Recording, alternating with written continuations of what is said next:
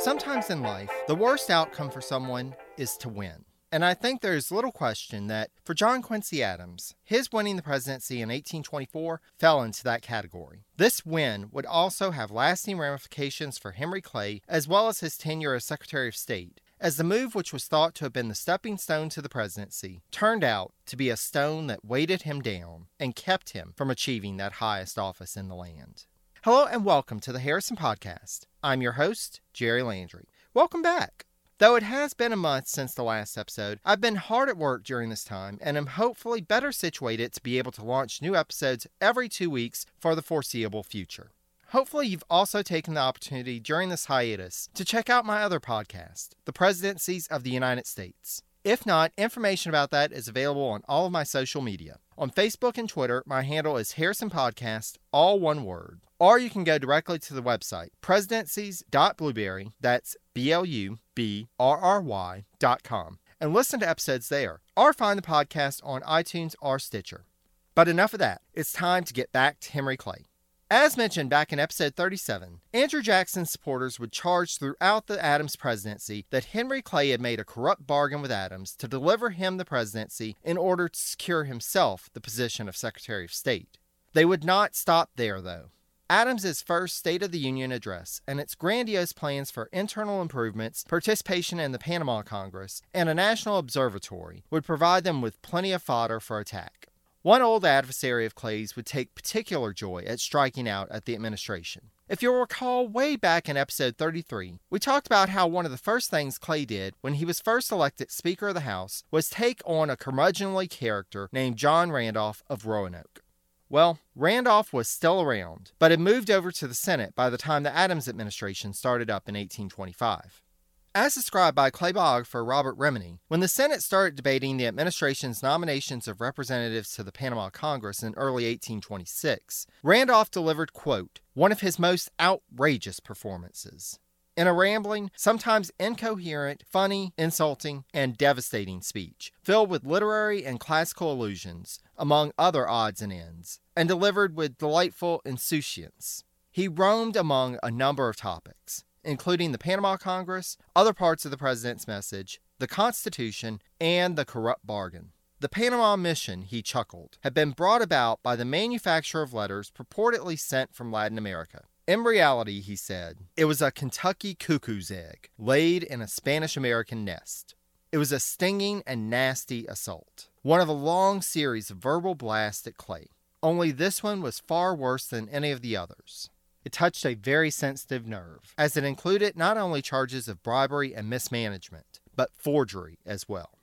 Unlike in his previous confrontations with Randolph, Clay was not present in the chamber to counterattack, and he quickly came to feel that there was only one way to get satisfaction. Thus, Clay wrote a note to Randolph on March 31, 1826, challenging Randolph to a duel. Though dueling had its critics, and had in fact been declared illegal in numerous localities, it still held a strong place in Southern society. Thus, though Randolph felt that he could not be held responsible by a member of the executive branch for something that he said in a Senate debate, he accepted. Clay spent the evening prior with his family, with Senator Thomas Hart Benton of Missouri stopping by for a visit. Though Benton had thrown in his hat with Jackson, he felt it only right to visit, as he had known Clay for years during their congressional service, and Benton was Lucretia Clay's first cousin. The next day, Benton would go to Randolph before the duel and tell him about his visit to Clay's home the night prior, and the family gathered with him, placing special emphasis on Clay's youngest son, who had been asleep on a sofa during his visit. Randolph finally said, quote, I shall do nothing to disturb the sleep of the child or the repose of the mother. The two men faced each other on the Virginia side of the Potomac River that afternoon, at a spot chosen for Randolph, who felt that, quote, only the chosen ground of Virginia was sacred enough to receive his blood. They took their places, and the call came to fire. Both shots, as intended, missed their targets. Despite Benton's appeal, Clay wished to fire again, and so they did. Again, as intended, neither bullet hit the supposed target, though Clay's went through Randolph's coat. Randolph, on the second shot, fired in the air and declared, I do not fire at you, Mr. Clay. They came together and shook hands, with Randolph remarking, quote, You owe me a coat, Mr. Clay, to which the secretary replied, I am glad the debt is no greater. Though ultimately only a minor incident in Clay's long life, it does seem to symbolize the next few years for the man from Kentucky, as his life increasingly became more about confrontation than compromise. Certainly, confrontation was in store as 1828 grew ever closer. As this election has been covered extensively by others, and as it would draw us further from our focus on Clay than is prudent, I won't go into much detail about the contest, except to note Clay's role in the campaign. And yes, unlike in modern campaigns where political appointees are expected to not take a role in a re-election campaign, Clay was very much involved in the efforts of the Adams faction against Andrew Jackson's supporters, now known as the Democratic Party. Jackson had neither forgiven nor forgotten the wrong that he claimed done him by Adams and Clay, and he took to regularly reminding others of the corrupt bargain as well. One of the folks that he reminded, Carter Beverly, issued a public letter in March 1827 outlining Jackson's assertions that Clay's friends had approached him as the previous election was being decided in the House in an attempt to make a deal with Jackson for the presidency. Jackson, according to Beverly, quote, most indignantly rejected the proposition. He would see the whole earth sink under him before he would bargain or intrigue for the presidency. Whether any of this ever happened or not was debatable, as we shall soon see, but it had the immediate effect of bringing the issue back to the forefront of the public conversation. As people, including Clay, started to question the account, Jackson wrote a letter on June 5th confirming at the very least that he had been informed by a, quote, member of Congress of high respectability that there had been collision between the supporters of Adams and Clay to swing the election to Adams in return for Clay becoming Secretary of State. Clay, in turn, issued a written address to the public on June 29th, then delivered remarks at a public dinner in Lexington on July 12th, refuting the charges, and, turning back to the charge that Clay and his supporters had attempted to make a deal with Jackson, asked why it had taken Jackson 2 years to reveal these details, as he had been, quote, profoundly silent until recently. In Clay's argument, Jackson, quote, has been faithless as a senator of the United States, or he has lent himself to the circulation of an atrocious calumny. Clay wrapped up his speech by saying that, quote, I demand the witness that Jackson claimed and await the event with fearless confidence. The witness ended up being a future president in his own right, James Buchanan of Pennsylvania, who came out with his own letter admitting to the conversation with Jackson, but revealing that he had acted on his own in an attempt to curry favor with both Jackson and Clay, rather than as an authorized agent for Clay. Buchanan's letter infuriated Jackson and delighted Clay. Clay would continue his defense at the end of December 1827 when he published a pamphlet entitled An Address of Henry Clay to the Public, containing certain testimony in refutation of the charges against him made by General Andrew Jackson touching the last presidential election. There would be little in terms of new arguments in the pamphlet, but it would summarize Clay's defense of his actions in 1825 and hopefully exonerate him in the court of public opinion. That was not to be, however, as his friends in the Kentucky legislature would bungle their attempts to support him, and instead help to initiate an investigation that would reveal attempts in the past to bribe editors to support him in print, and to bring to public light his criticism in private letters of his opponents in the 1824 election, including the president to whom he had hitched his wagon. As elections in the summer and fall of 1827 were resulting in bad news for the Adams faction, now taking to calling themselves the National Republicans, Clay began to collaborate with Senator Daniel Webster of Massachusetts to shore up the new party, which was described as an, quote, amalgamation of all those groups that supported the American system and John Quincy Adams, and that fears the consequences of an administration presided over by Jackson. As a reminder, as it's been a bit since we talked about this, the American system was that system of internal improvements, supporting American business through protective tariffs, and building up a strong military that Clay had advocated starting back in 1816, and that we discussed in episode 36. Robert Remini, biographer of Clay, Jackson, and Webster, would assert that, quote, Webster and Clay made a splendid team. Webster pursued those businessmen who he believed appreciated the value of the American system and all it might provide in the development of an industrial nation, and who could be coaxed into offering contributions. And it should be noticed that in pursuing this much-needed cash, Clay recognized that the cities were the best places to locate the individuals who could provide it in the huge amounts necessary to run a successful campaign. After the money had been obtained, Clay then suggested to Webster where it should be sent to do the most good.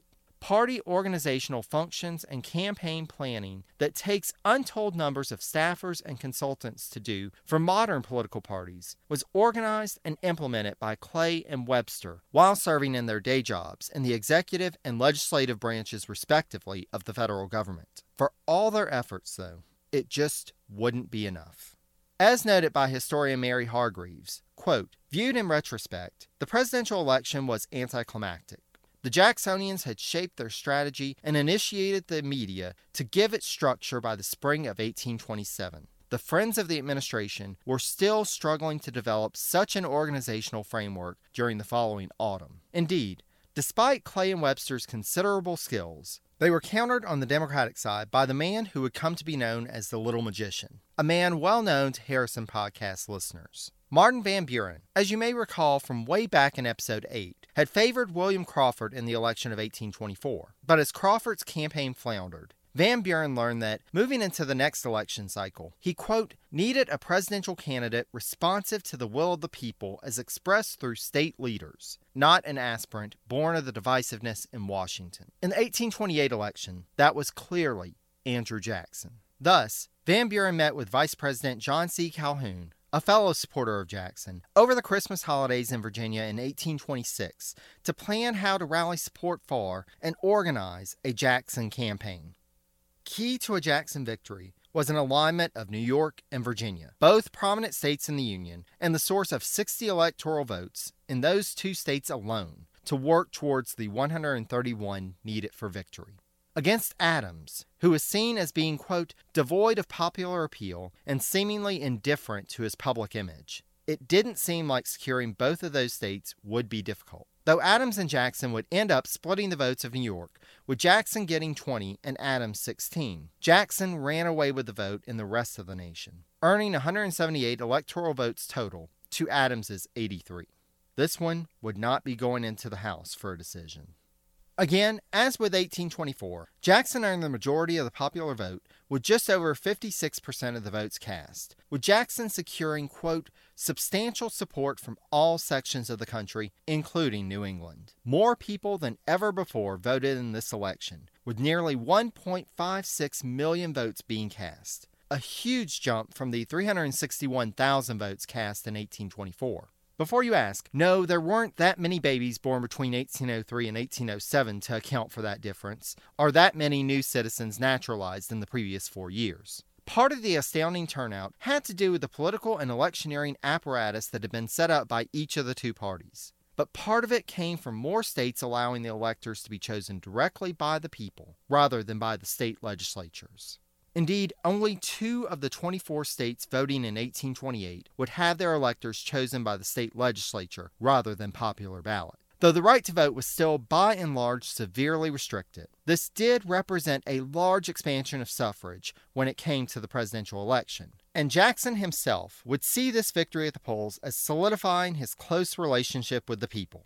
This election proved that the days of the choice of presidents by an exclusive congressional caucus and the political elite were forever at an end, and any future presidential candidates would have to adjust to this new world. These thoughts would be with Clay as the new president assumed office, and Clay moved into an unanticipated but hopefully temporary retirement from public life. Now, he needn't have retired completely from public life, as outgoing President Adams offered him a position on the Supreme Court, but Clay declined the appointment. His reasons may have had to do with his future political ambitions, but it was also likely that his health and his family had something to do with the decision. As mentioned in episode 38, Clay's tenure as Secretary of State was marked by ill health. On top of the stresses and strains of his office, he also had to deal with concerns about his family. His 2 older sons, Theodore and Thomas, would prove to be troublesome. Clay had taken Theodore with him to Washington, hoping that his direct influence would help to guide him to better behaviors. But instead, as noted by his father, Theodore turned to gambling, quote, and lost $500. That sum I did refuse to pay.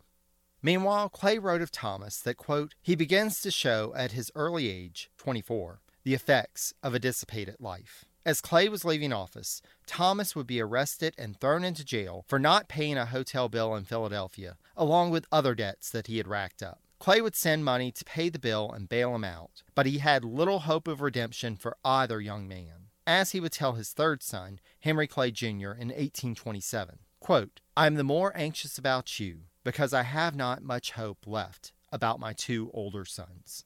Henry Jr., described as, quote, "a shy and modest student," had begun his studies at West Point, but with Andrew Jackson, his father's sworn enemy, assuming office as commander-in-chief, it was doubtful that the young Clay would have much of a chance at a career in the Army. Thus, he planned to turn his sights to the study of law following his graduation from the military academy, to which his father offered advice and encouragement.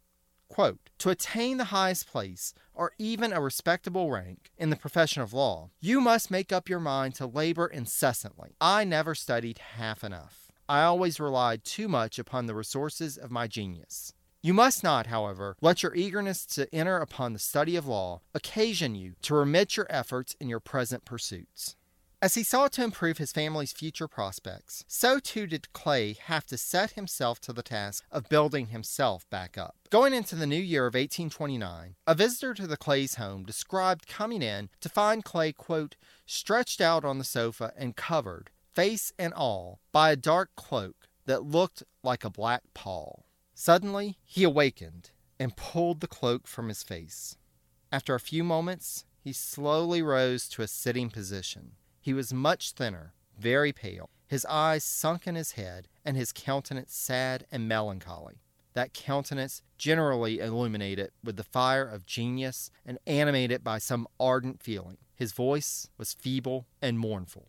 Whether it was 4 years of seemingly fruitless and thankless work, or the ascension to the position that he himself had sought, a man that he deemed so unworthy of that high office, Clay seemed very much a broken man. He had no confidence in the incoming administration, writing to a friend on February 24th that, quote, "the president-elect, feeble in body and mind, and irresolute, is surrounded by a host of ravenous expectants of office, and a corps of newspaper editors gathered from the 4 quarters of the world. His intended cabinet is almost officially announced. Upon such a cabinet, comment is unnecessary."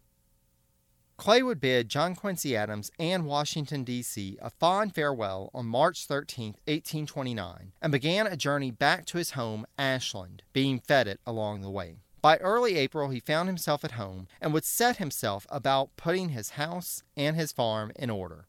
He ordered 50 head of merino sheep, as well as a pair of 2-year-old Durham shorthorn cattle. In addition, he enlarged his estate by purchasing more than 100 acres, as well as building an ice house. His purchases would not be restricted to livestock and land, however. During this time, he would also buy new enslaved people, as well as lease and sell others. Though he was a man who dreamed of progress and prosperity for the nation, we as students of history must keep in mind, when considering Clay, that he did not see in this vision the people of color who toiled and labored for Clay and his family's profit, and who were seen in the eyes of the law as being his property, just as much as the sheep that were raised on his farm or the house in which his family slept.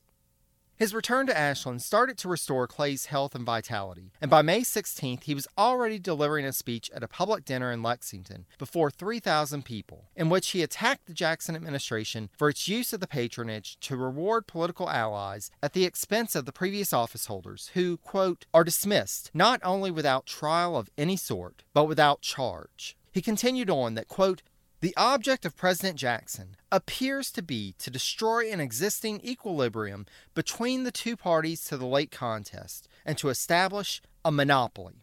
On he went through the majority of the speech, before, in the end, turning his thoughts back to his native Kentuckians, and his gratitude at having been taken in by them so many years ago.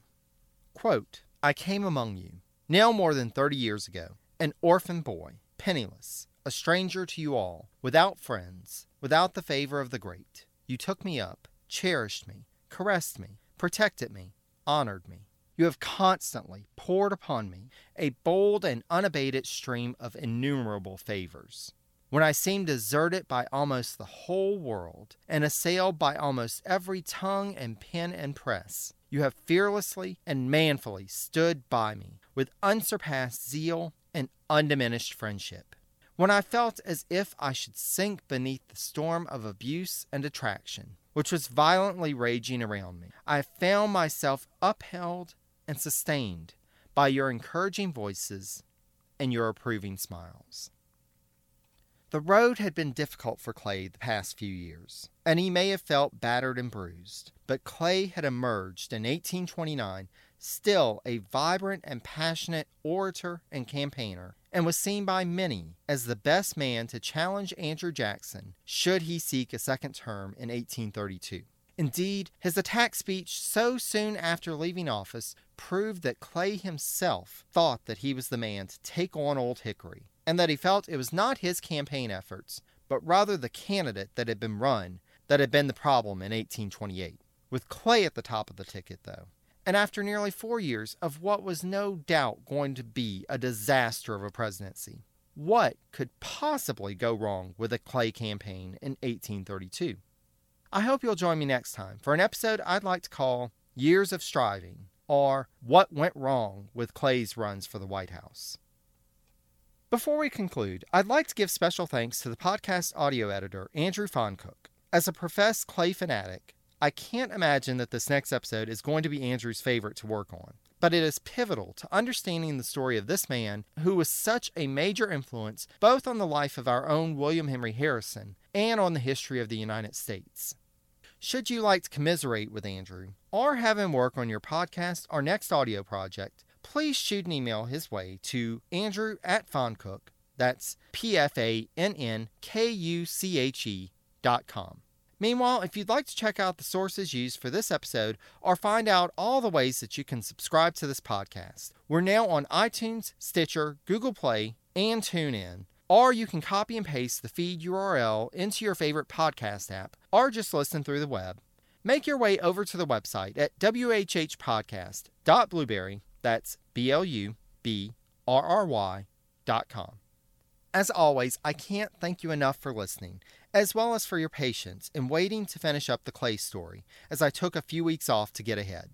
By being an episode or two ahead in terms of production, I'll be better able to ensure not only that episodes come out as scheduled, but that they're the best products in terms of research and scripting that I can produce for you. Hopefully you'll feel that the wait was worth it and continue to tune in as we wrap up this series and move on to future episodes about our oft-forgotten 9th president. Thanks again, and take care, dear friends. Until next time.